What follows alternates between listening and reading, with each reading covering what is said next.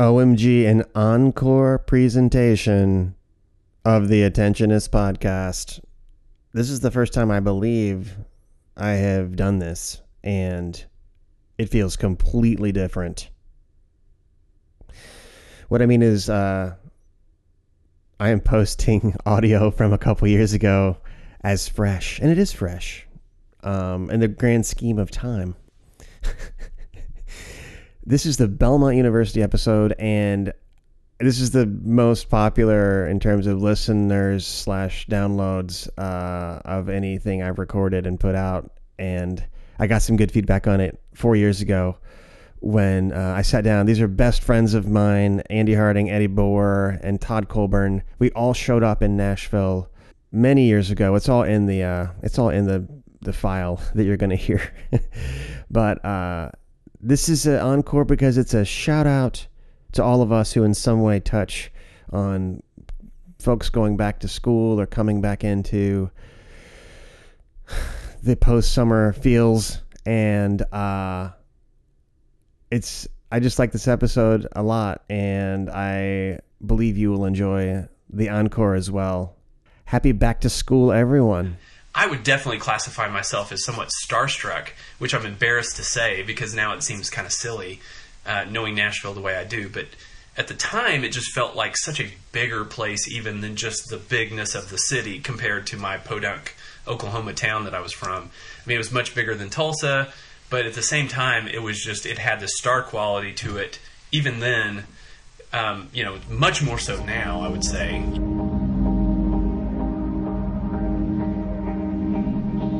My name is Jeff Little. This is The Attentionist. Thinking about these things and educating the populace about them. I'm sorry, I really don't know what you're driving. I just don't. Hollered and hollered and hollered. Perhaps the wall is bathed in its yellow light, or perhaps there's been some interference in Bob's brain, but that's how he sees the white wall.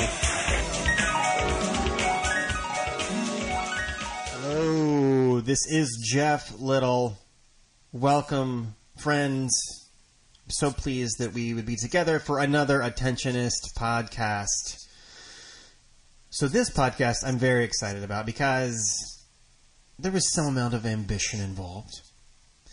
I had not one, but 3 guests and me. So it was 4 people, all jerry-rigged with microphones around my kitchen table. And we sat on August 23rd, 2015. And these guys, I'll give you their names. It's Eddie Boer, Andy Harding, and Todd Colburn. We met almost 22 years to the day at Belmont University as first-year students. Eddie had been to college 1 year before, so he wasn't a true freshman, but the other 3 of us were, and essentially we experienced Belmont as freshmen in the sense that we were there all of the first year together. And we met really early on. That comes up in the talk. And, man, these guys mean the world to me. And it's just, I think each of us are kind of like scratching our heads that we ever met at all, because it's just funny. The people you meet in college, and we never use this term. It's not a normal way to describe relationships, but like the idea of something being sticky when it comes to relationships with like friends. There's some friends you go through college with, you go through an intense time with, and that's wonderful. But the main thing that bonded you was the time in the thing. I hope that makes sense. And then when I say a sticky relationship, something about this arrangement is we continued to keep up with each other. We graduated in 1997. We have kept in each other's lives almost constantly since. And it's fun and it's funny and it's weird, and we've been there for life events on a variety of scale and level, and we still get together regularly. One of the four moved away for a couple years for an educational thing for his wife, but that's Andy. Andy came back. Other than that, all of us have lived in Nashville the whole time, and I don't know. It's the kind of thing where you can't be but so objective about your own life. But to me, it's fun. It's unusual. I love these guys, and I hope you'll enjoy this conversation. Again, Eddie Bohr, Andy Harding, Todd Colburn, myself, sort of leading the conversation. Thank you again for joining us today. This is Jeff Little. You're listening to the Attentionist Podcast. I did some caddying at the local country club some of my years during high school in the summers, and then I worked at a chemical plant in the maintenance department at some point, but I think that was the summer after freshman year of college that I did that. So unemployed. I think my primary activity during the summer was doing I was involved with a group. It's called Campus Life, and the leader, Larry Schultz, had this singing group that he put together every summer, and we Koinonia singers. Yes. Thank you, Todd. And so we would get together for a few weeks in the beginning of the summer and go over the songs and go over choreography. We had outfits we would wear, and Of course you had outfits. I don't think I knew this. We went on tour. This was kind of my second or third year doing this. We toured the Midwest and went to places like churches. We went to a youth prison and sang for the inmates of a prison north of Madison. We made our way to the Upper Peninsula, the UP, and Larry was both the choir director, choreographer, and the bus driver. And he had a big yellow school bus that he drove us around in, and we made our way down across Mackinac Island and into the mainland of Michigan, having dates along the way, and then put the bus on a ferry boat and took the ferry across Lake Michigan. I'm not sure where the departure city was in Michigan, but the arrival city was Oconomowoc, Wisconsin. And then, made our way back to southern Wisconsin, Janesville area where I'm from. And so that was my main activity that summer, I believe. Your eventual major at Belmont was commercial dance, is that right? That's not correct. I was a chemistry major with that's physics right. Physics that's minor. Right. Of course. Dude, when you're talk to me about your family's impression of you going away to Belmont. They had it was a pretty great situation for everybody. I had a very good family life. It was not the kind of thing where I was bitter and looking forward to getting out of town, but I was looking forward to going away to college. A lot of my friends and peers were, headed to UW-Madison, which is an incredible school. And maybe I should have gone there. I don't know, but handy. But it's a great school. It's just it was 40 minutes down the road from where I lived, and but I was just looking forward to getting away. And my mom is actually a graduate of Belmont University. She graduated. She was 1967 graduate of Belmont. So it was. They were positive about it and excited for me. I mean, you growing up then, you knew from your earliest days, hey, my mommy went to Belmont University or Belmont College, or there was a kind of familiarity. Or is it Not Ward Belmont? well. I mean, yeah, I guess so. But I mean, it wasn't really talked about that much. So I wasn't. It wasn't until probably I was, a teenager that I was even aware of where she went. We actually visited Nashville. We were passing through when I was a freshman in high school, and at the time, and I don't know how I developed this, attraction, but I was interested in visiting Vanderbilt at that point as a freshman in high school as a potential school. I was already thinking about college, and I really, was attracted to Vanderbilt. And I don't know what it was about Vanderbilt or Nashville that drew me in. I was born in Tennessee, and we had moved to Wisconsin when I was 11. And I guess there was part of me who wanted to return and sort of be back here for some reason, but I wasn't even from Nashville, so I'm not sure what that is. But I think the fact that it was a larger city and it was away, but not completely foreign. I mean, there was still like kind of the links to Tennessee through family and whatnot. But I remember driving by Belmont at the time when I was 15 years old, and then my parents said, "Oh, this is where your mom went to school," and I really had no interest in exploring the campus or Tell me more. I just was like, oh, okay, whatever. But yeah, I mean, as the years kind of went on, and I began thinking about the cost of college, Belmont was a much more practical option, I think. So, Todd, talk to me. The summer before, where were you? What city? What were you doing? Yeah, I was in Owasso, Oklahoma, a little small town north of Tulsa. And kind of like Andy, I was semi-unemployed. I mean, I spent most summers mowing lawns for the head basketball coach of Owasso. So I was getting a little walking around money. But like Andy, I ended up working for, the equivalent to a chemical company. It was like an injection molding place doing accounts receivable. Smelled terrible. Oh, man. But, little odd jobs here and there. But, yeah, I was spending my summer just, buying milk crates, because that's what you did when you prepared for college, right? You bought milk crates.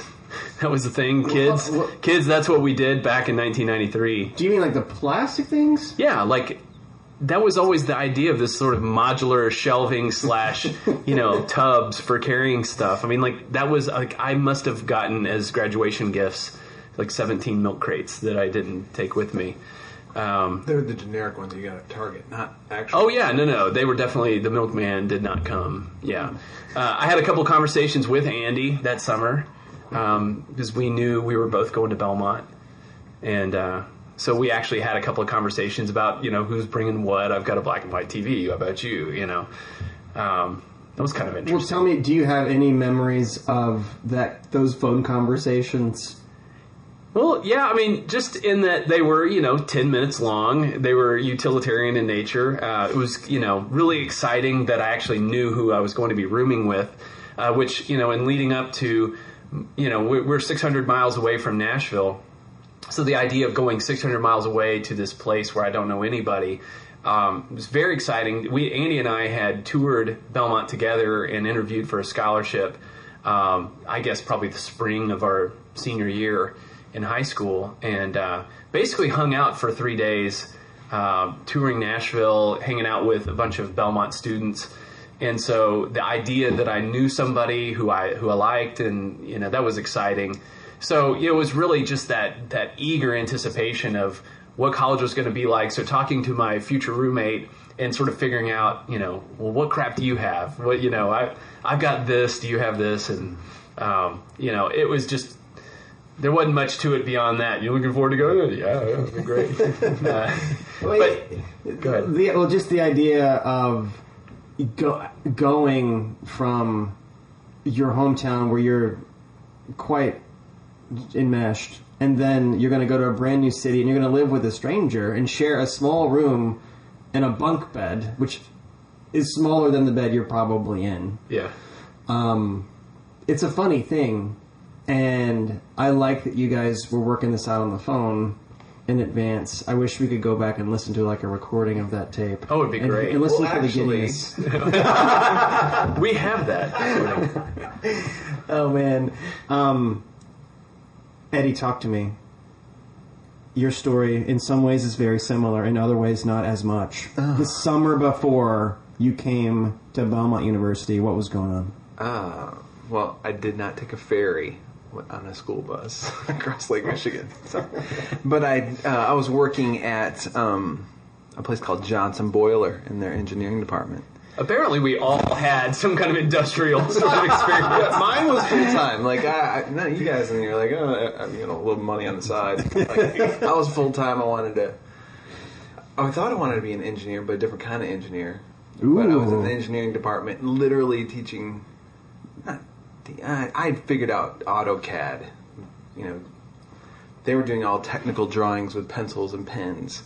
And I had started figuring out this new technology called AutoCAD where you could type it all in and build these diagrams and stuff. So I was doing that. I was kind of this whiz kid that was doing that for a couple summers. Whiz kid with a ponytail and an earring. I have no idea. Can you teach me AutoCAD? Yeah. Still? So I had done that in high school. Took mechanical drawing and figured that out, and that's kind of what I took to this place. But I was doing like blueprint, like I don't even remember the process. I just remember it stunk like ammonia horribly. Who knows what kind of torching I did to my lungs? But I'm in some big room with making huge printouts of boilers and the parts of the boilers and anyways. But and then in the morning I would be doing pool. I had a pool I cleaned and made a lot of money for little time. So I lived in Grand Haven, Michigan, kind of a beach town. Yeah, isn't Grand Haven kind of it's the Miami of Michigan. Everyone owns a jet ski. Yes, we didn't, but my grandpa had a pontoon boat, which is kind of like a jet ski. The yacht. Yeah, the yachts of Grand Haven. Yeah. We did have the sea-doos, but so I did that summer before. I probably spent a lot of time sea-dooing, and I remember having my last sea-dooing trip before I left for Nashville. But yeah, that was what I was up to. No singing. No dancing. No dancing. Full-time job. When you thought about going away, this is just for anybody that wants to answer. When you thought about going away to Belmont that summer, I know I'm asking you to remember something from a long time ago, was there an impression that you were an impression of Nashville or Belmont or both that you were particularly excited about that seemed critical, that you were going to go and this was going to happen? After the tour of Belmont the previous summer, or earlier that summer, probably spring of whatever, 92 or 3, I don't remember, but the spring before when you're shopping, I just remember thinking how trashy Nashville was. And that neighborhood, I mean, seriously, I was like, really, we picked up a random hotel, which now when I see what hotel where we were, we just, whatever the equivalent of MapQuest was back then, and you just... Yeah, map. Yeah, map in 1-800 Comfort Inn or whatever, and we ended up someplace over where the stadium is now. The Days Inn. Yeah. By the stadium. Oh, wow. Which is not a place where you still want to stay, but that's where we stayed, and I just remember thinking, this is a little... And then even in like the heat of being here, I was like, this kind of... Their trees were bare, and it just was not lush. I kept thinking, I heard that this place is wealthy, and we're near Vanderbilt and that whole area, but it just was... So I kind of came concerned, Yeah.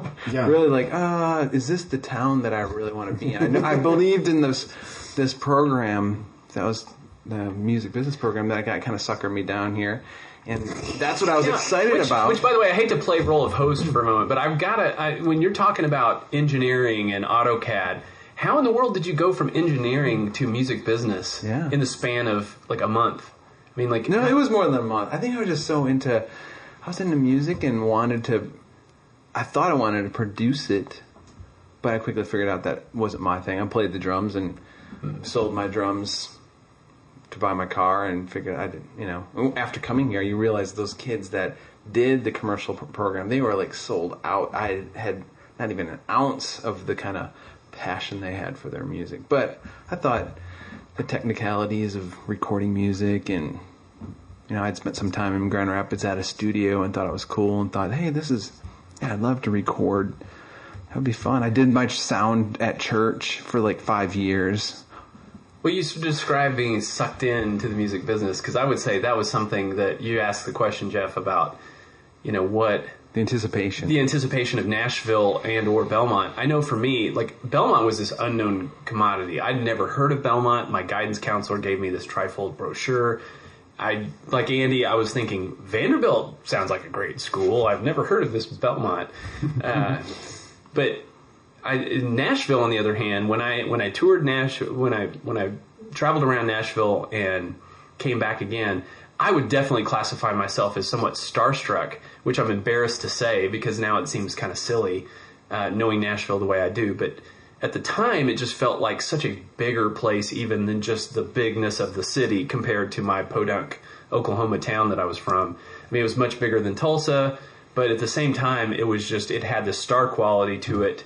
Even then, much more so now, I would say, because it's expanded to more rock and, and many other things. But at the time, it just felt like, anywhere you go, you could meet a celebrity. And, for the small Oklahoma boy, small town Oklahoma guy, that was pretty special. I guess I have two questions all of a sudden about that, Todd. Garth Brooks is from the Owasso area, Tulsa area. Well, he's from Yukon. His wife went to Owasso High School, which is where I went. Or his ex-wife. I was going to say. Sandy Brooks. And this is all fall 1993 when we actually all got to Nashville. Was something like Garth Brooks on your radar at that time? Well, so I like to think of the pinnacle of country music being somewhere in the early 90s. So, Garth was at his, right around his peak, I think, around that time. So, just a country music star, the likes which we really hadn't seen, because he was just doing like stadium concerts in the multiple 90s. Stadium concerts in a row. And this is someone from your neck of the woods. And as I understand Garth's story, he came to Nashville and kind of did the small clubs, but got big quick. And then the second thing is you were familiar with contemporary Christian music. Maybe there was a radio station or something. You knew about CCM. Is that a way of saying it? I grew up with the, I had to sneak time with, top 40 radio. I mean, I wasn't allowed to listen to secular music. like a parental thing. Yeah. Okay. Yeah. So, I was very much plugged into, Christian music, and CCM even was sometimes kind of a stretch. It was like CCM was kind of controversial. I know how silly that sounds, but no, I haven't seen. But not just in my immediate family, but in the church at large. The idea, there were more than a few, furrowed brows when somebody would play Christian rap, like it was not cool. Well, I wonder if you had this experience. Amy Grant was suddenly on pop radio where I grew up in Virginia Beach, and it wasn't to sing Thy Word. It was to sing "Baby, Baby," and it was a pop song. It was not a Christian song. She was a sellout. There was a lot of talk that I remember of, "Hey, is so and so selling out?" There's so many ways, of course, to sell out. Right. That was some. I think if you had to pick a time of a lot going on in Christian music, when we started college and then Nashville, Tennessee, it was about as, I think, the arc of Christian music. It was a very interesting time. It was a really interesting time. Yeah. Andy, was the Christian music thing, were you thinking about that? Was that on your radar, or was that in your life? Yeah, definitely. It was in our life, in our dorm room. You know, the tour that I mentioned was all of the catalog that we sang. It was a CCM. I mean, we did covers of these Cindy songs. Morgan. Well, give me like what? Do you remember any of them? Yeah, give us your set list. Yeah, we did a Michael W. Smith song. We did DC Talk. I mean, it was an evangelical type of endeavor. I mean, would you even have like we had sketches that we did. You know, it was. Did you make an appeal for folks? Yes. I mean, there was come down and pray with someone or something like that. I don't know. I'm guessing. Yes. Yeah.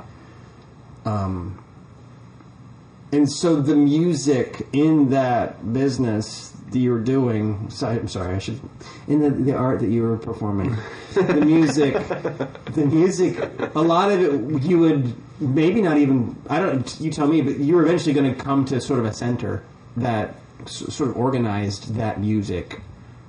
I wasn't really plugged into that aspect at all. I mean, He was just there for the dance. I guess I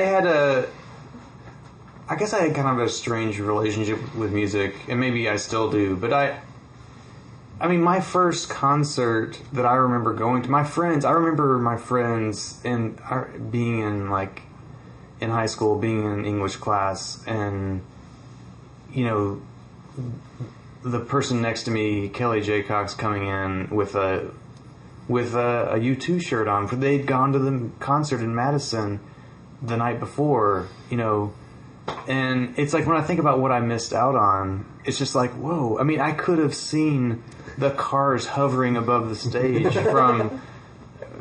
What show was that? The Zoo tour. Yes, yeah. It must have been Zoo. I don't know, but no. My first concert was David Meese, who most people, even CCM people, probably don't even know who that is. I know who that is. He came through my church. He used to say, I went to the New School Jam, the DC Talk, Dynamic Twins, and Heather and Kirsten in Deerfield, Illinois. I mean, you know, I was pretty plugged in to it, but I wasn't. It's not like I just wasn't. I mean, I love music, I really do, but I don't. I guess I'm not a fanatic. You know, I don't really. I don't know. You're kind of a Dynamic Twins fanatic. You know, I think coming to Belmont really did open my eyes to a lot of to music in general in a lot of ways, because there are so many really serious musicians, and if they're not musicians, they're music lovers or want to be, you know, involved in some aspect of music's production or business or what have you. But so I mean, you know, Jeff, you were an influence. I mean, your love of U2 and any number of other groups and individuals, you know, David Winston, Michael, who is it? Michael Card? No. Winston. George Winston. Thank you. Sorry. Yeah. Well, deeply affected you. To the core. George Winston. I mean, you know, it's just just being exposed to people who really had a passion for individual artists and groups. I just didn't have that experience. I mean, my parents never. I mean, other than the occasional, you know, 8-track or a record of Kenny and Dolly or of Elvis growing up, we just didn't listen. We didn't have music piping through our house on a constant basis, and so that wasn't really my experience. I just didn't have that relationship, you know. I think that's I think you're the normal one. I mean, there's so many ways to just affirm your relationship with music. I mean, you know, that was kind of the experience that I felt I needed to do something about when I was coming to Nashville. Was I would sit in my bedroom and listen to cassette and CD for hours, and I would pore over the sometimes they're called J cards, but the booklets, and I would look, especially with Christian music, I would look and like absorb every little detail in this tiny little print, And half the time it was like recorded in Brentwood, Tennessee, recorded in Franklin, Tennessee, recorded at Quad Studios, Nashville, Tennessee. Thank you to Scotty Smith, my pastor. Right? This album is a part of the Art House in Bellevue, meaning the Bellevue area of Nashville, Tennessee. And I was 15 or 16, and I'm like, what is all this stuff? I have to know more. And so, Eddie, talk to me about any of that stuff. Yeah, I mean, it's funny because I didn't bring up Christian music, but it was big in my life. Whiteheart was huge in my life. What album did you come in on with Whiteheart? Come in on? Don't Wait for the Movie. And my dad had taken me... I think I just randomly got a cassette from my dad, kind of the Todd fashion. Not that I wasn't allowed to listen to pop music, but my dad hooked me up with something because Petra was in our mix a little bit, but, looking for some diversity, so we went to Don't Wait for the Movie, and they came to a local college and shot a video, and me and my dad went, and we kind of had that bonding moment, but, yeah, so they shot a live concert, the whole thing, and I would just sit and watch the VHS of the show that I was at, because they released it as a piece. It's huge. When you're young, that's so huge. Yeah, seriously. So, like, the liner notes and all that kind of stuff. And at the end of the shot, I remember the video, you could see the back of my head. We were in the back row, and there was a camera right behind us, and I just remember, like, that's the back of my head! I'm in that! So my sister was into music with DeGarmo and Key, and eventually DC Talk, and so we appreciated that stuff together, and I don't know, but... I'm so jealous because, my family was into Southern gospel. And so when we went to, the last family vacation we took before Belmont, the summer before, we went to Nashville. And I was like, Mom, Dad, come on. I'm going to be in Nashville for the next, forever. Please, can we go anywhere other than Nashville? Was it to check it out, though, a little bit? For them, yeah. I mean, I checked it out. I'm satisfied. We're doing this. But we went to Opryland and ran into one of the Cumberland boys. Okay, I'm sorry, I'm not totally sure. That's no, you don't have to. Yeah, you don't have to know who that is. Nobody knows who that is. But the Cumberland Boys, was played off a cassette tape in our house on Saturday mornings when we cleaned house, and so I mean, my parents, were. Yeah, I mean, wanted to get his phone number, and maybe Todd would, make a great connection, and maybe end up in the music business somehow. So it's like there's a magnet that draws you into the music business. Todd, can I just interrupt? Will you tell the story about Carmen and your dad? I was going to bring that up. Sorry, Dad. I will tell this story real quick. When I graduated high school. Oh, that wasn't on this trip. For some reason, I thought this was in Oklahoma because Carmen was from Oklahoma. Oh, and so we went. Explain who Carmen was, because not everybody probably. Oh my gosh! And kids, go look up Carmen. And Carmen is a female singer. Great. Carmen is a male. Oh, Jeff. Is it Carman? M-A-N? Yes. Okay. Don't play dumb. Come on now. But Carmen talked a lot during the songs. I'm looking at a Carmen poster on your wall right now. Carmen was, one of the biggest things in Christian music in probably the 80s, right? So, along with Sandy Patty and a number of others. Oh my gosh, this is bad. We went to a steakhouse outside of my little small town. And it was a celebration of my graduation and my impending journey to Nashville. And Carmen was standing in the waiting area, waiting on a table. A regular guy. Regular guy. Although looking more busy and, more important than the rest of us. But my dad and my parents had gone to the Young Messiah tour, which Carmen was a part of. And this was, a compendium of all the Christian top Christian artists doing Handel's Messiah, but in a very contemporary fashion. And so my dad goes up and, he starts shaking his hand. Who's really good, Carmen? That Michael English.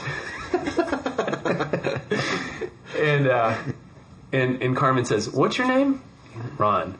Ron, really good to meet you. And just immediately exits stage left. That's fantastic. Oh boy. Well, it was important for me when I first came to Nashville to figure out some way of, in a humble way, of reconciling this Christian music passion that I was dealing with, and I ended up finding out, and I think, Eddie, you were a big part of this. We ended up going to Christ Community Church in Franklin, which was not close to Belmont. It's a good 30-minute drive. A bunch of Christian music kind of stars, so to speak, were attending there. Do you remember that time? I mean, we used to... Yeah. When 65 was just 2 lanes. It was. It was almost before there was a Cool Springs. I mean, it was really maybe being built. When we got here, I remember just the mall had just opened. And so there was nothing much around there. But well, I mean, Bellevue Mall is being torn down as we speak, and we realized that it was built in 90. Yeah. Unbelievable. That was the spot to go to. Because they had Abercrombie & Fitch. That's right. And the old school Banana Republic. Yeah. Oh, yeah, but I remember you and me and John Ludlow and a couple other kids getting in the red. We had a few young ladies. I think Allison McCommons went sometimes. Yeah. Man, there's somebody That else. red van. John's red van. And sometimes Amy Dixon occasionally went with us. Matt Turner. Matt Turner may... if he wasn't driving with us, he was riding. He was definitely there. He was in the car behind us. But that really hits on kind of what I was saying. Like, even nobody was really immune from this notion of the star power. Yeah. Right? I mean, that was a big draw, and that just seems completely different today. I mean, I don't know if that element still exists at Belmont. I had such a hard wiring about being an evangelical Christian that needed to get people saved. And that was my upbringing. And this idea that Christian music was getting more popular and kind of more powerful in the world, and I was in the middle of it. And the music seemed to be getting a little better all the time. I was overwhelmed with how awesome this all was going to be. And it was exciting. And there was this sense of, well, not much longer now, and everyone's going to know Jesus. And there was an innocence to that existed. To my imagination then, I feel like the world has totally changed now. Of course, I've also gotten older, and I just think about the world a little differently. But there was an innocence to how I thought about Christian music, what I believed was possible with Christian music, what I believed Nashville was, sort of in this kind of... Nashville, just state the obvious, it was just a smaller arrangement in the early 90s, and I'm sure people in the early 90s was like, well, you should have seen it in the mid-70s. I mean, I think it's all relative, probably, but the feeling of the art scene was pretty small and tangible. That all colors and affects that summer and the beginning of my coming to Nashville experience. And I hadn't said it yet, but my job before I came here was I worked in one of the finest hotels. It was also a Christian hotel.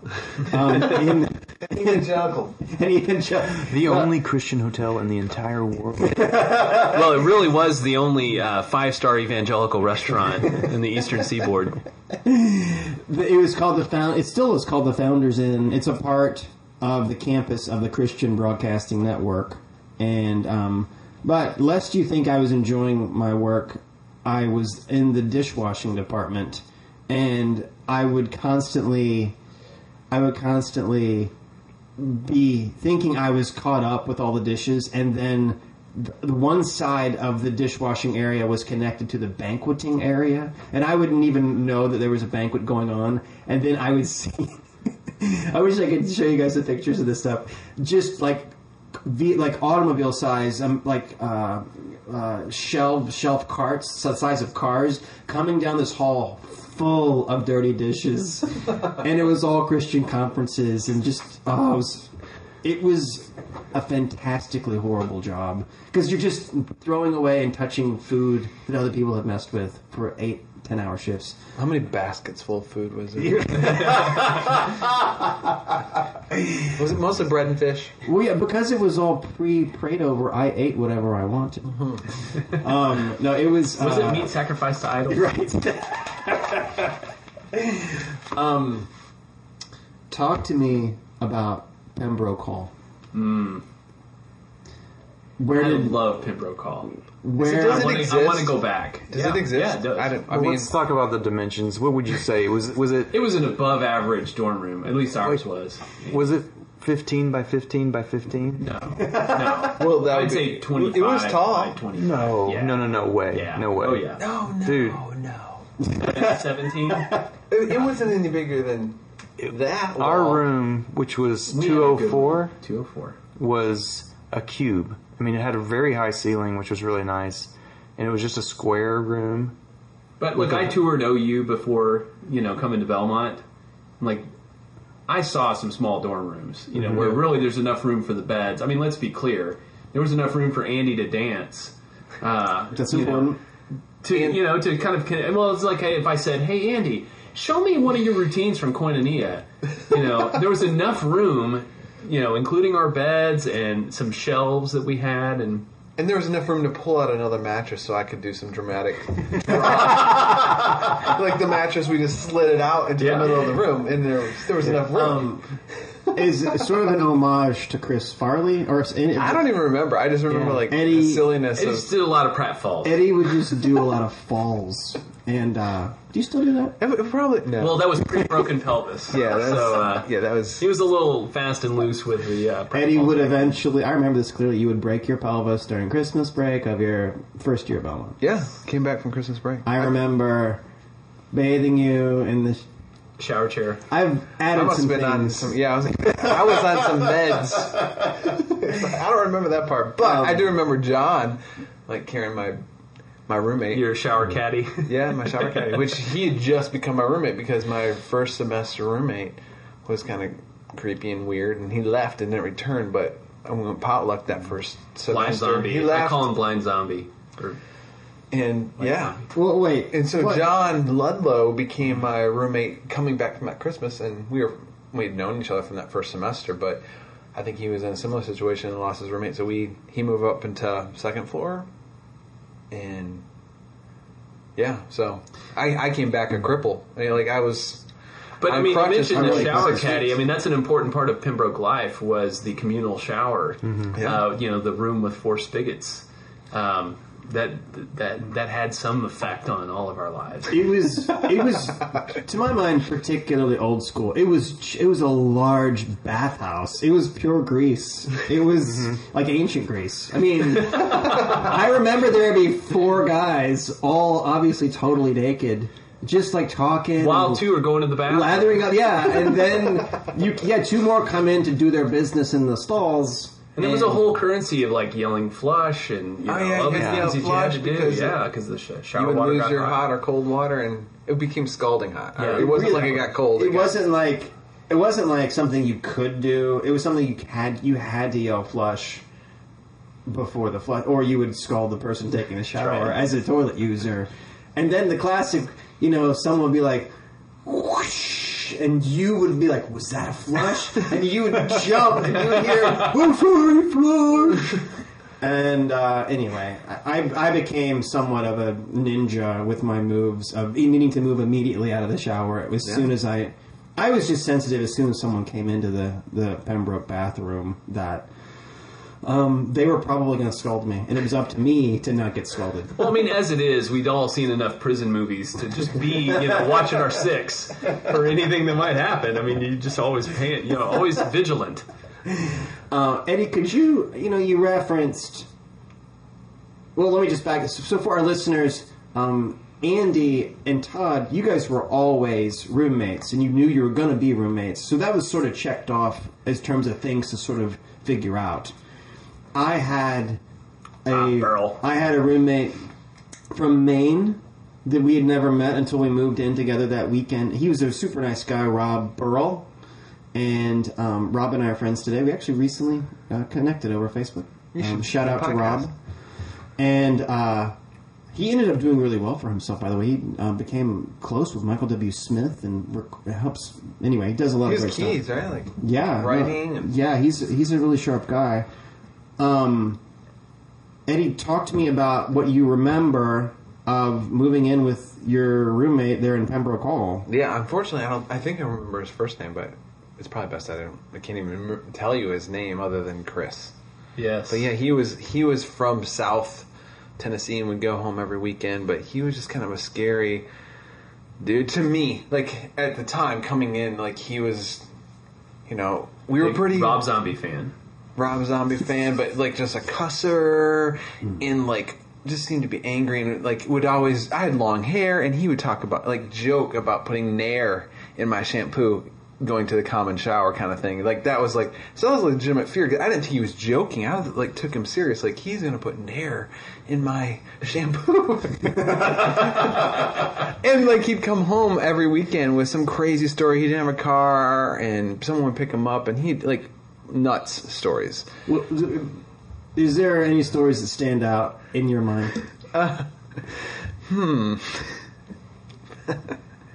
they were, just like, I think, just rendezvous with, girlfriends, moms, kind of combo kind of stuff. And you're like, what? Like, that's not even on my radar. Like, that's, yeah. So, whole other level of secularism. Yeah, really. I mean, he may not have been a huge Christian music fan. He was not a huge Christian music fan, and so it was... But I always wondered, why do those people come to Belmont? Because it just felt like such a protective environment. That, yeah, I think why. He had a family member, and she lived here, I think, great aunt or something like that, who, like, said, I'll pay if you go to this school. Because every once in a while, like I said earlier, he didn't have a car, so I would drive him to see his aunt out in some apartment complex out off of 440, and he'd pick up some spending cash or something. But there was some kind of arrangement that's how he ended up here for a semester. He was studying math or something like that, but I think he was brilliant, and he just didn't care about Very anything. Angry. Yeah, we never had too many conversations. You said that you thought he just left at some point in that first semester and didn't come back? Yeah, if I can remember correctly. It was kind of like the last couple weeks of the first semester, I was just solo. Hey, like, and I didn't have a problem with it at that point because like, I knew I wouldn't lose my hair in some Nair crazy thing. Oh, man. But yeah, that's kind of that story. Do you all remember personalities from this? So, because we were all on the second floor, do you remember people from? And if you can focus on that, because I know we were in Pembroke 2 years, but other people that you haven't thought of maybe in a very long time, maybe we could come up with a little. Matt Turner was on our floor. Scott Parker, Scott. David Hanna and Jeff Mayfield. Scott. Mm-hmm. Oh, yeah. Scott was Aaron's roommate, right? Right. Aaron Sands. Yeah. And a whole bunch of baseball guys. Was Aaron on our floor? Aaron Sands on our floor? Yeah. His roommates with Scott. That's great. Come get your pizza. Do you remember our RAs? Resident? Adam and Lindsay, wasn't it? Adam, yeah. Mm-hmm. Adam. Harry Frankenfeld. Frankenfeld. Yeah. That was Harry. Right? Like Harry? Yeah. And then who was at the end of the Scott and... Scott Scojo. Oh, yeah. Scott Johnson. Scott and Keith. Scott and They Keith. moved to Heron at some point. Keith May. Yeah. Yeah. Scott Johnson and Keith May. That was that crew. Was there a time where it seemed like you knew every single... Maybe not like BFF or something, but you knew everyone's room kind of... 3/4. I remember not. I mean, I think it's just a function of living for 8 or 9 months. I do remember knowing everybody's personality and who they were. Yeah. I was in the dorm. It was your freshman year. You were in the dorm kind of a lot. I mean, Eddie appeared naked to half of the floor. No. Just in your little, okay, can you guys keep it down? I did go to bed early. And so... there was a couple of moments where, just for effect, just for effect, you come out naked and go, that was hey once. guys, can you keep it down? Forgot about that. Yeah. The whole room full, playing some kind of no, it was just the hallway. Yeah. Sort of baseball type game. Yeah. That was good. Yeah, but I think I went to bed early. Relative, it was probably still like 1. 9. But I remember there being a lot of commotion in the hallway, and I didn't sleep naked, but at that time I thought it'd be funny if I pretended like I did and said, hey guys, can you keep it down? And kind of came out like half like, oh, what? You guys, I can't sleep. So look, there's 2 things at Pembroke that you just have to mention, like part of Pembroke life. One was visiting hours for girls. I mean, like that's a quintessential part of Pembroke life. But not our lives. Oh, sure, we had people over, but doors had to be open at a 45-degree angle. Todd. We had friends that came over, yeah. Yeah. Watch some movies. Can you talk about who you remember coming over? No. Can you talk about... Was the door open? Yeah. Okay. Did Eddie show up naked to your... No. Well, that was an issue. I remember specifically... It was the night of one of the dances that they would have, like winter formal. Spring gala. Or I remember those. And we lived at the end of the hall in the corner, and so and the bathroom was at the middle point. It was a long, kind of narrow hallway, and so when you got ready for a shower, most of us would just put a towel on and walk down to the showers. Yeah. And I was either going to the shower or coming back from a shower. And I guess it was during visiting hours the night before one of these events or something. And I passed Scott Parker's room, and he was in there with his girlfriend. And I'm walking by in a hall, down the hall with just a towel on. And it was just, it was kind of like a...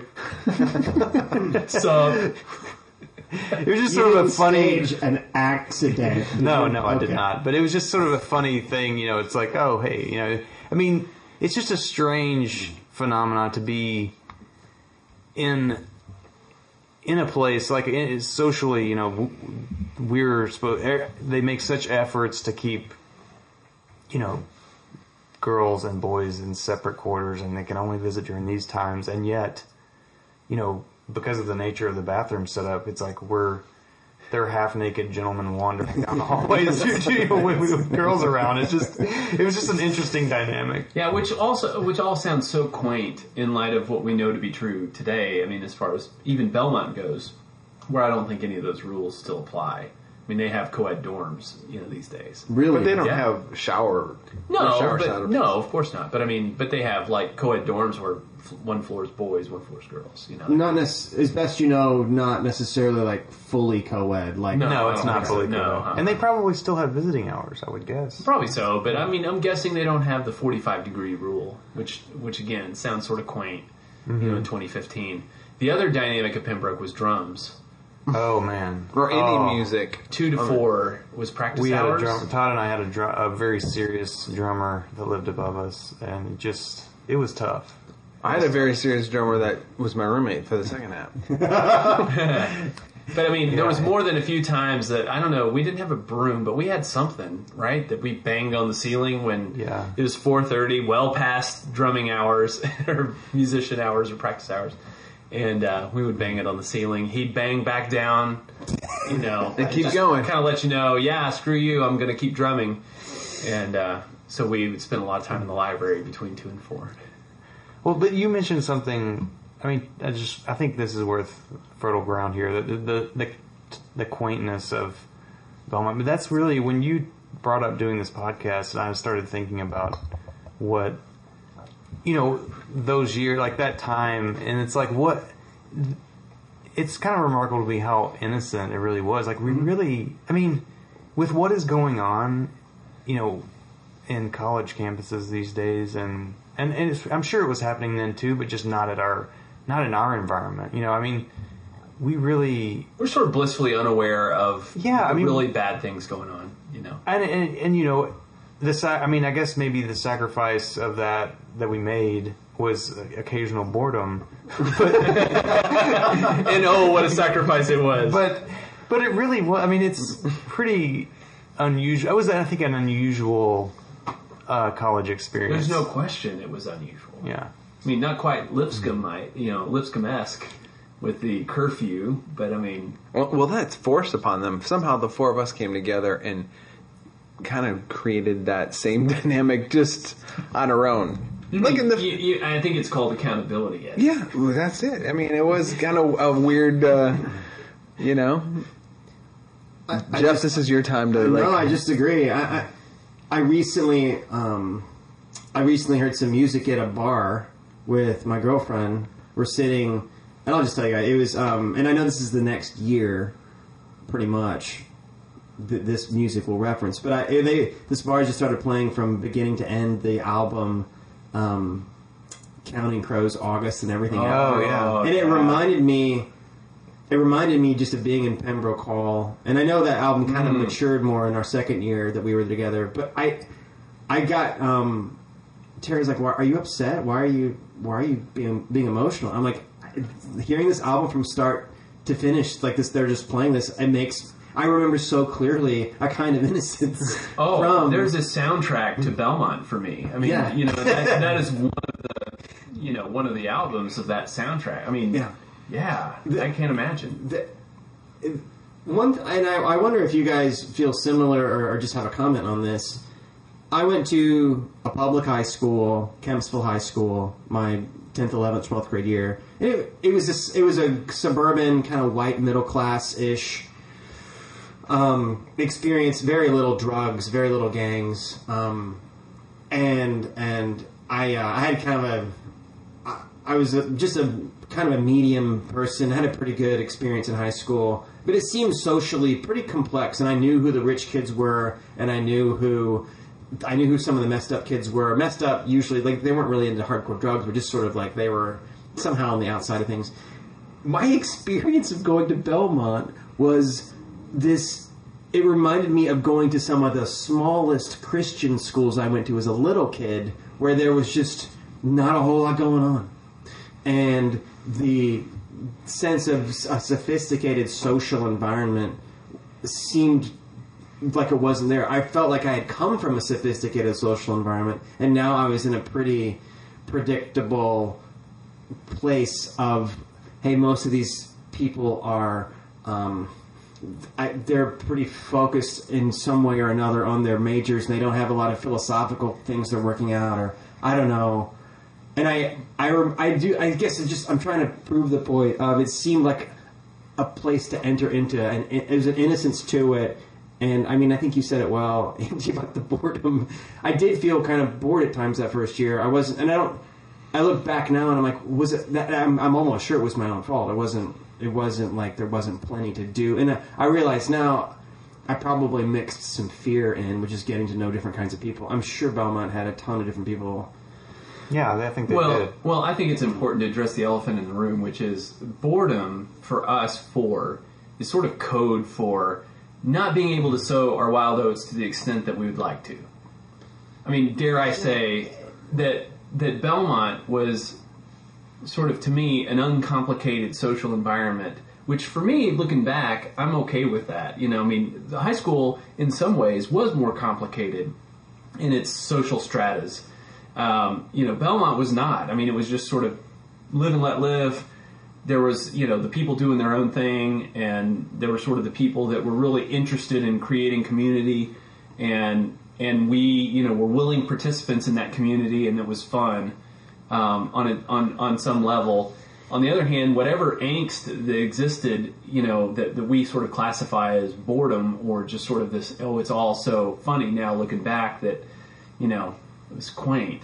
I think a big part of that was just this idea that I think we all sort of had this idea in our heads of what college was. It was I don't know, for me, like if I hadn't gone to Belmont, I would have gone to Oklahoma University, where everything's Greek, everything's it's just sort of the quintessential state school where, you party, anywhere but Tuesday to Thursday, otherwise it's party.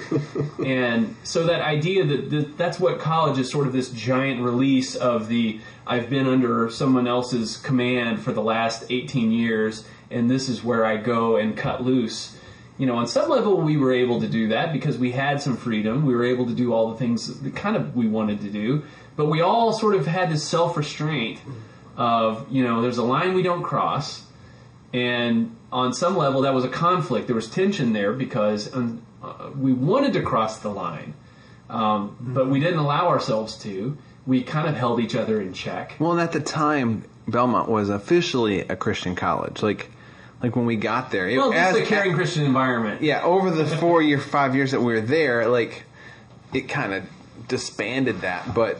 We kind of signed up for a Christian college. We were going to a Christian college initially when we went there. So I think the four of us are at the time, we're rule followers. So we're just we're playing by the rules, and yeah. We tested the limits here and there, but I mean, we got up on the roof once, or twice, or 8 times, but Fidelity, I mean, that was about as crazy as it got for us, I think, but at least until the townhouses. But neither here nor there. But I mean, I think that's one important point here is that the boredom, I think there was plenty of opportunity to make it a little more exciting if that's what we wanted. But I mean, on some level, we didn't want that. I mean, or it was sort of that or tension. It was just a lack of creativity. I mean, I guess, but I mean, you can only play so much Bible trivia, right? I mean, it was that idea that we were holding ourselves back. Oh, we would look at as more exciting. I just remember having serious conversations about grace at those times, especially with Todd. We come from different backgrounds, but really the same. In a lot of ways, we were just what does grace mean, and what? How much can we dabble in grace? Yeah, I remember having serious conversations with you about that. No question, because college. I mean, I look back, and again, I don't regret one ounce of what I went through.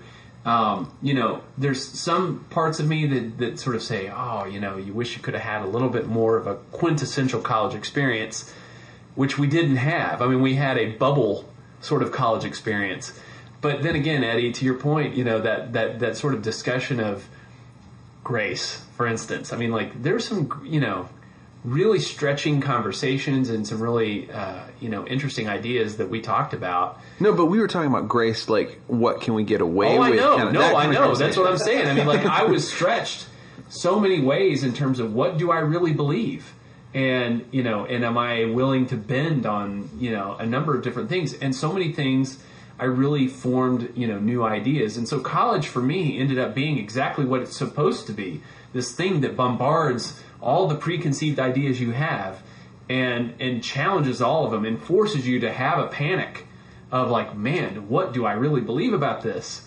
For instance, alcohol. I know how, for anybody listening, it seems silly to think that, alcohol in college seems to be fairly synonymous.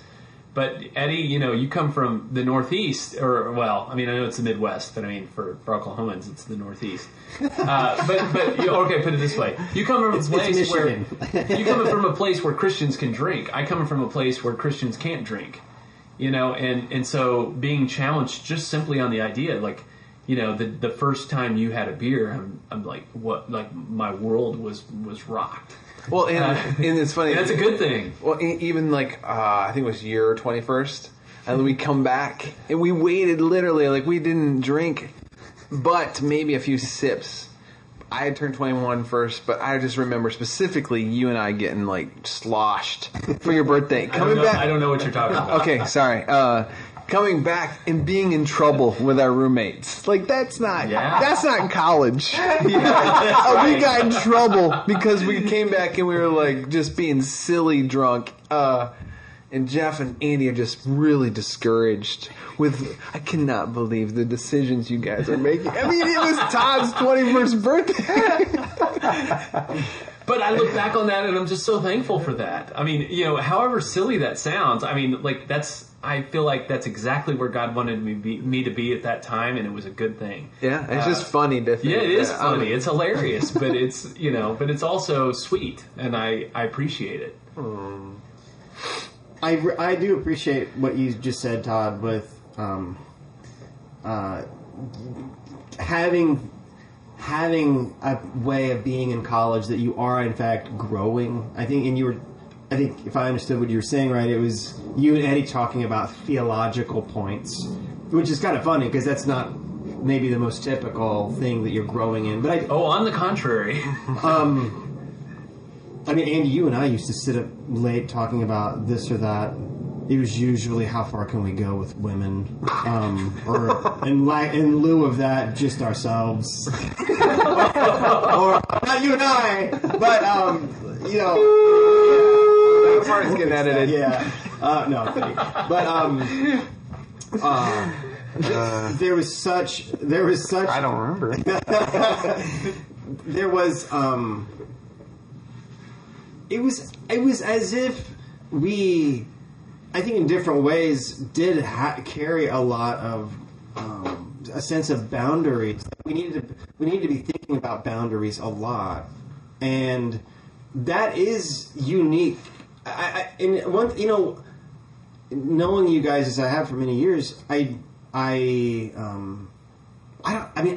don't know if that's something that that most of my friends maybe have or not, like this just sense of boundaries about, I guess, personal decisions when it comes to these, you could call them sins of the flesh or what have you, but it was this, that was unique to our college experience. And I guess it's nice to talk about that and get, with the luxury of time, to be able to notice that for what it is. In my interactions with college students these days, which are pretty infrequent, but, I'm around. I mean, I work at a university, and I'm around this area, and I bump into them occasionally and have a conversation.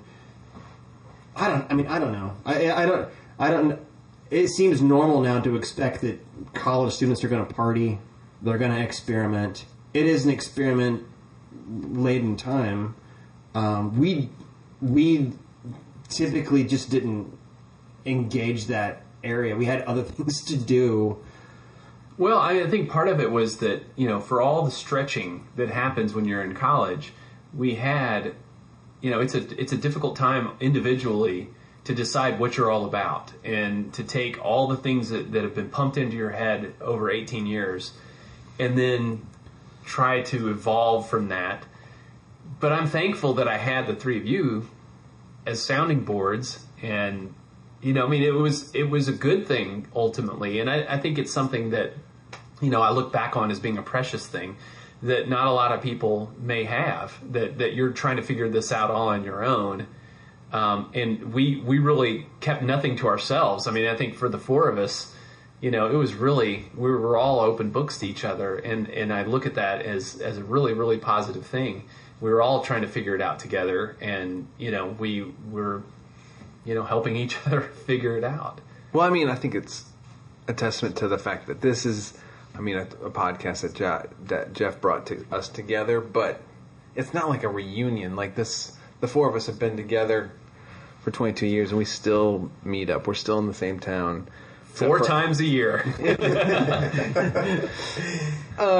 Officially with the four of us, I think we each get our single dates with each other, but yeah, I think that's pretty amazing that there's probably not too many people that can say, like, the four people I hung out with in college, like, are serious friends still 20 some years later in the same town, that's, yeah. Other than a short stint by Andy leaving us for like 3 or 4 years or whatever. But 6. It was 6. That was 6 years. While. Yeah, 2005 to 2011. I pretty much erased that from my memory. Yeah, like no, it's yeah. I think it's pretty remarkable. I agree. I am interested in that as well, Eddie, because I'm not. My impression is that it is special. We met within the first few weeks of college. You two, Andy and Todd, would have met, because you're going to be roommates. Eddie and I would have met, I think, within Are you able to pinpoint it? I would say within the First couple of weeks, right? No, it was days. we had maybe a class or two. I feel like we just kind of like the orientation. What is that thing called? Freshman orientation. Yeah, the towering tradition. That whole thing. And somehow, I just remember like my first moments of Jeff were in that common area. Kind of, I don't even know what it was called, but the Student center. But it was outside, kind of like with that open the area quad. by the quad. But you know, we ended up going to Newsboys The show amphitheater. We together. went The to see the amphitheater. Newsboys. Yeah, Maybe at War Memorial out of town. I don't know who had tickets, and I don't even know if I was a Newsboys fan before that. I don't think I was. I think it was like, oh, I've heard of them. Let's go, and we went to War Memorial. Newsboys used to have a drummer that would rise off the stage. And They don't used to.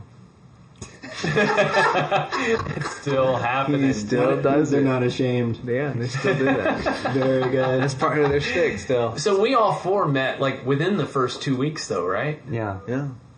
Like it's ping pong. Maybe Well, because the you maybe the guys first week. somehow Jeff knew you two, and then I came in. Somehow Jeff brought me into this relationship that he had with these guys that he met through. Maybe you guys are on the same Tower and Traditions Oh. or something. Maybe so. Somehow Jeff Well, knew you guys, I and rem- me and Todd just had a I think all Andy out. had met Jeff somehow. That makes sense. Well, I remember, Andy, I remember knowing in some very essential but not personal way. I was like, that's Andy. And I remember introducing myself to you down at a free concert that Belmont was giving of the Lounge Flounders. Yes. And there was free Papa pizza. John's. Papa Free John's. pizza. Free Papa John's pizza, which little did we know, Have pizza. that in and of Andy itself will be there. is a Papa motif John's. for the rest of our lives. Right. I mean, it really did kind of rule our activities for at least 2 years. I mean, it changed a little bit when we moved to the townhouses, but while we were on campus proper, Free pizza. our was the activities draw. were kind of dictated by where's the free pizza. FCA, SGA. CMS. Yeah. Whenever you just... Yeah, I agree. The free pizza component... I had never had Papa John's pizza. It was a little better neither. than any pizza I'd had before. Yeah, it was just the garlic sauce. Yes. The dipping. But so meeting you at that Lounge Flounder show, which I will say was in the first week or so of college, that... And I remember... I hope not in a climber. I mean, I liked you. I wasn't climbing, but I was like, I hope I also eventually get to know Todd Colburn. And I was kind of like, I think they know each other. I don't remember knowing that you guys lived together in the same room. And then I wish I could remember the first thing the four of us did. Ping pong. It was ping pong when me and Todd were very competitive, and it wasn't like we played doubles or anything. But me and Todd, No, me and Eddie played ping pong while you two talked. and me and That Todd, sounds about right. Yeah. And Eddie and I developed a very quick but very intense rivalry. A competition. Yeah, yeah, it's funny. I can't say that I can remember who won or if. I did. Oh, whatever. Man. I mean, I do remember I killed you. All of us would have had cafeteria plans. Yes. And we probably would have sat together. Eating a lot of cereal together. Yeah, almost too much. A lot of waffles, a lot of Yeah, there was. Lucky A Charms. lot of Lucky Charms and Captain Crunch. I think that's one thing that kind of developed. I mean, we really spent a lot of time together, and pretty much, could be seen walking across campus as a foursome, somewhat regularly. I think, and it's not as if we were totally closed off, especially in the first 2 years of school. We were open to other people, but it's just like we were comfortable with one another and we had a good thing going, and so we didn't really feel the need to reach out beyond our borders. Well, and at some point we kind of became a collective. Like we were really a singular identity. yeah. It kind of, yeah. It was a good thing, but it was kind of weird. I haven't had that. That did not happen for me in other points in my life. It was sort of like an unusual. Why 4? Why not 6? I mean, maybe 4 is some But sort of that's what's so magical number. awesome about it. Like it really was unlike any other set of relationships that I have. So Yeah, I agree. It's a bit of a mystery, and I'm comfortable with that. Each of us came from different states. Let's see. And you or I may have come from the furthest away, but I mean, Yeah, it was We're all pretty about 10 equal. hours away. Yeah. I'm 11-ish hours, 10 or 11 hours away. I'm only 9. I think Todd was the only one of the four of us that visited all of our hometowns. Yes. Wow. Which he would Feather always... in your cap. Yeah, he was always proud of that. Because I was to Jeff's house, but I was never to... I went to yours for your wedding, Todd, but never made it to Madison. I've been everywhere but Michigan. I mean, I've been to Michigan, but not that easy. I have not. I don't think I've never spent. I went to a wedding. We went to a wedding in the bottom of Michigan one time, Yeah. Andy. But I've never. Detroit. Was it Detroit area? Yeah. I don't know Wait. if we went downtown or anything. It doesn't matter. That's not even Whose where wedding are we talking about? They were married in the Pontiac Silverdome. It was auctioned shortly thereafter. I guess it's just as we wrap up, what for me has been a really enjoyable kind of a walk down memory lane, but I get maybe there's two questions. And let me ask this one: is there something that seemed unresolved when you were coming into Nashville, coming into Belmont that first summer? There's something about it was particularly unresolved that now is, I'm just going to use a really vague term, something was unresolved, but now it's better. Regarding work, family, social life. I can speak to that. I think. I mean, as you mentioned earlier, I was coming into Belmont as a chemistry major. I mean, I was interested in science and I wanted to pursue that. And at the same time, though, I think this was one of the reasons I came to Belmont is I had this sort of interest in, I didn't know if it was a calling or not, but I kind of was attracted to some element of ministry. I don't even know if you guys knew that, but I kind of thought, well, I was struggling with whether or not I should be involved in, youth ministry or something like that. And I guess I felt like, at least at Belmont, I could, if I decided to do that, there was a pathway for that. Whereas if I had gone to a big state school, there really wasn't a way to pursue that there, at least that I knew of. And so, I just wasn't quite sure what I wanted to do. I mean, as most freshmen probably aren't. And it took, 4 years for me to figure it out. And on some level, I think I've never figured it out. But, but I definitely, by the time I was a senior and about to graduate, I kind of discovered art my senior year at Belmont, and that became a passion of mine, and I ended up, pursuing that really as my, career is a strong word, but Vocation. Yeah, I've definitely that's been the thing that's sort of guided my interests for the past 18 years. So I don't know that has much to do with what you're asking, but I felt like I identified with that question on some level, just because it was something I was very concerned with. Because I mean, kind of going back to how we operated at that time, I think we all kind of we had a desire to kind of do the right thing, and whatever that was, we were kind of seeking that, and I wanted to do whatever it was that I was supposed to do in terms of my life and my career or whatever. And I guess that's what it. No, that's good. You found your wife at Belmont. Oh yeah, and hey Laura. Hey girl. Andy's there's some stuff going on behind the camera. Andy's a lovely wife, who's also a friend of mine, is faculty in the business school. Yes. Laura Mitchell. Sub marketing.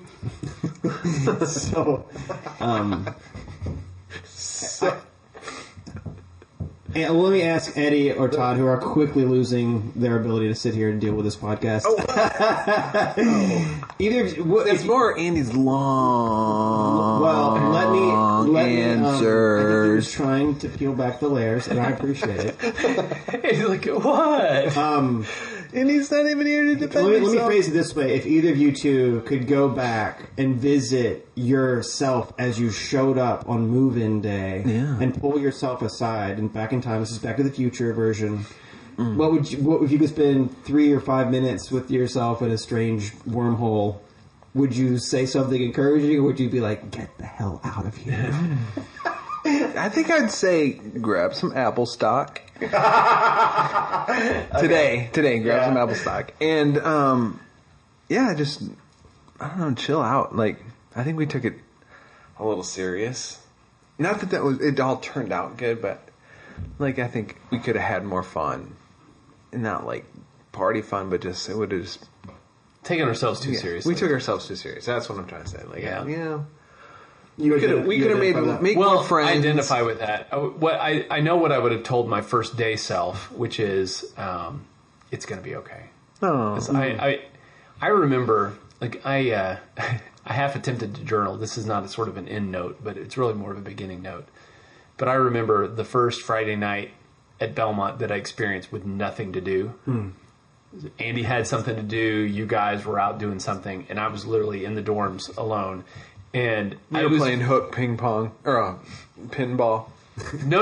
I was in my room, and I felt like there was some kind of concert going on, maybe, or I don't know. I mean, like you hear all kinds of noise of fun happening outside your window, and I just remember feeling about as miserable as I've ever felt in my life, just super lonely.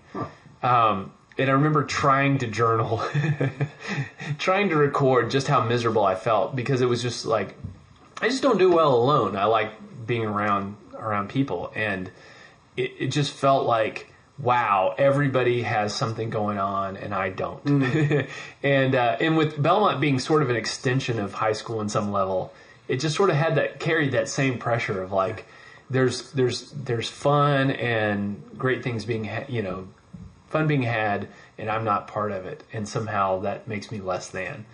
And I think that would be the one thing I would tell myself is, it's all going to work out. Yeah. It's okay. There's not some. I mean, what I hear you, and I insert myself in this too. There was some sort of perfectionism that I think I still deal with. I'm like, things have to be perfect, or they're all kind of shit. Things have to be just like this movie in my head of my life, or else they're really going very poorly. Yeah. Which is not how life works, and we're constantly dealing with a pretty sweet mid-range of experience and emotions, and those need to be good enough, because very rarely are you going to be inside the movie in your own head of your life. I appreciate that. I think if my 60-year-old self could come back to today, if I suddenly went to the bathroom and there he was on the toilet or something, first he would say, "Hey, wait." Not sure I follow. But second, I think the main advice is don't be a perfectionist, and don't force something to happen in isolation, whereas you could be present with other people right now. And I think that rolls out to, hey, the relationships you have in your life are the best possible relationships you could have. Don't be climbing onto some other. Stay with what exist and be in the life that you are given. It's all a gift. You're supposed to be in the middle of it. Don't hold those things at arm's length, thinking there's something you're missing. Is what I hear you saying. Final question. You guys, this is a chance for worldwide plugging of whatever you're into, whatever you would like for folks to know about you. We're going to put some stuff in the show notes about who you are and where you are. But, Todd, what does the World Wide Web need to know? What would you like for them to know? You really don't need to know anything about me. What if I'm about to open up the option for, I don't know, a business insurance? 401k. Jeff, I am, despite being an accounting and finance major, I'm in the investment business, and I manage corporate retirement plans. So if you are interested in setting up a corporate retirement plan, please call 615-742-8735. That's 615-742-8735. Follow me on Twitter at Todd Colburn.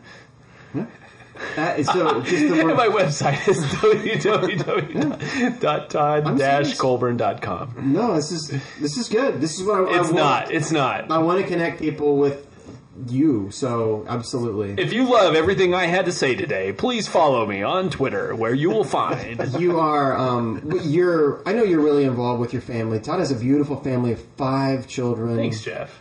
And your lovely wife, Jen. And, you guys are really involved with so many good things, including... You've been members at Grace Community forever. Yeah. So that is pretty awesome. If somebody wants to get to know you better... Come find me at Grace Community Church. Bring on the grace. There we go. Andy, what's up? What would you like to plug, say? Well, as mentioned earlier, I'm the husband to Laura Mitchell Harding, who's professor of marketing at Belmont. And we have 2 children, Maeve and Hazel. I am an artist. I've got a show that's actually at Belmont opening on Thursday. The reception is from 5 to 7. We did not plan this to be, but it's pretty amazing that this show is at Belmont University. Yeah, it's weird. Yeah. That's cool. I like it. But yeah, it's sculpture. The show is called Ghost Structures. I like it. Thank you. That was Eddie providing a ghost. Speaking of Eddie, talk. What would you? I think. I mean, I don't know if I can speak for all 4 of us, but we will be at this event if everyone would like to come meet us, get autographs, whatever. We'll be at the Ghost Show. What's your question? Talk to me about your company. Yeah, you're doing stuff. Well, I took that AutoCAD thing. Forget the regular music engineering and became a kind of a designer and marketing guy, and I have my own company. Been doing it for 10 years. It's Boerhaus, BOERHAUS.com. Not an amazing website, but I build websites, so that's where you can find me. And Eddie, EDDY, BOER. You can find that on Twitter or whatever. Yeah. One thing the world needs to know is you are very talented with graphic design, including... Thank you. You've done some of Toby Mac's recent art. Yeah, the last few things. Toby Mac of DC Talk, Toby McKeon fame. So anyway, Eddie is a great guy to get to know, and if you're famous enough, he'll do some graphic design for your albums. Yeah. Guys, have we had a pretty good time? Has this been good? Yeah. It's funny because it is our normal conversation, so I'm glad we got it on tape. Like, this is a typical conversation, but now they're just a mic in front of my mouth, and we're just, we caught these moments on tape, which is cool. Next time we get together and just want to relax, we can just play this in the background and not have to worry about actually saying much to each other. Sure.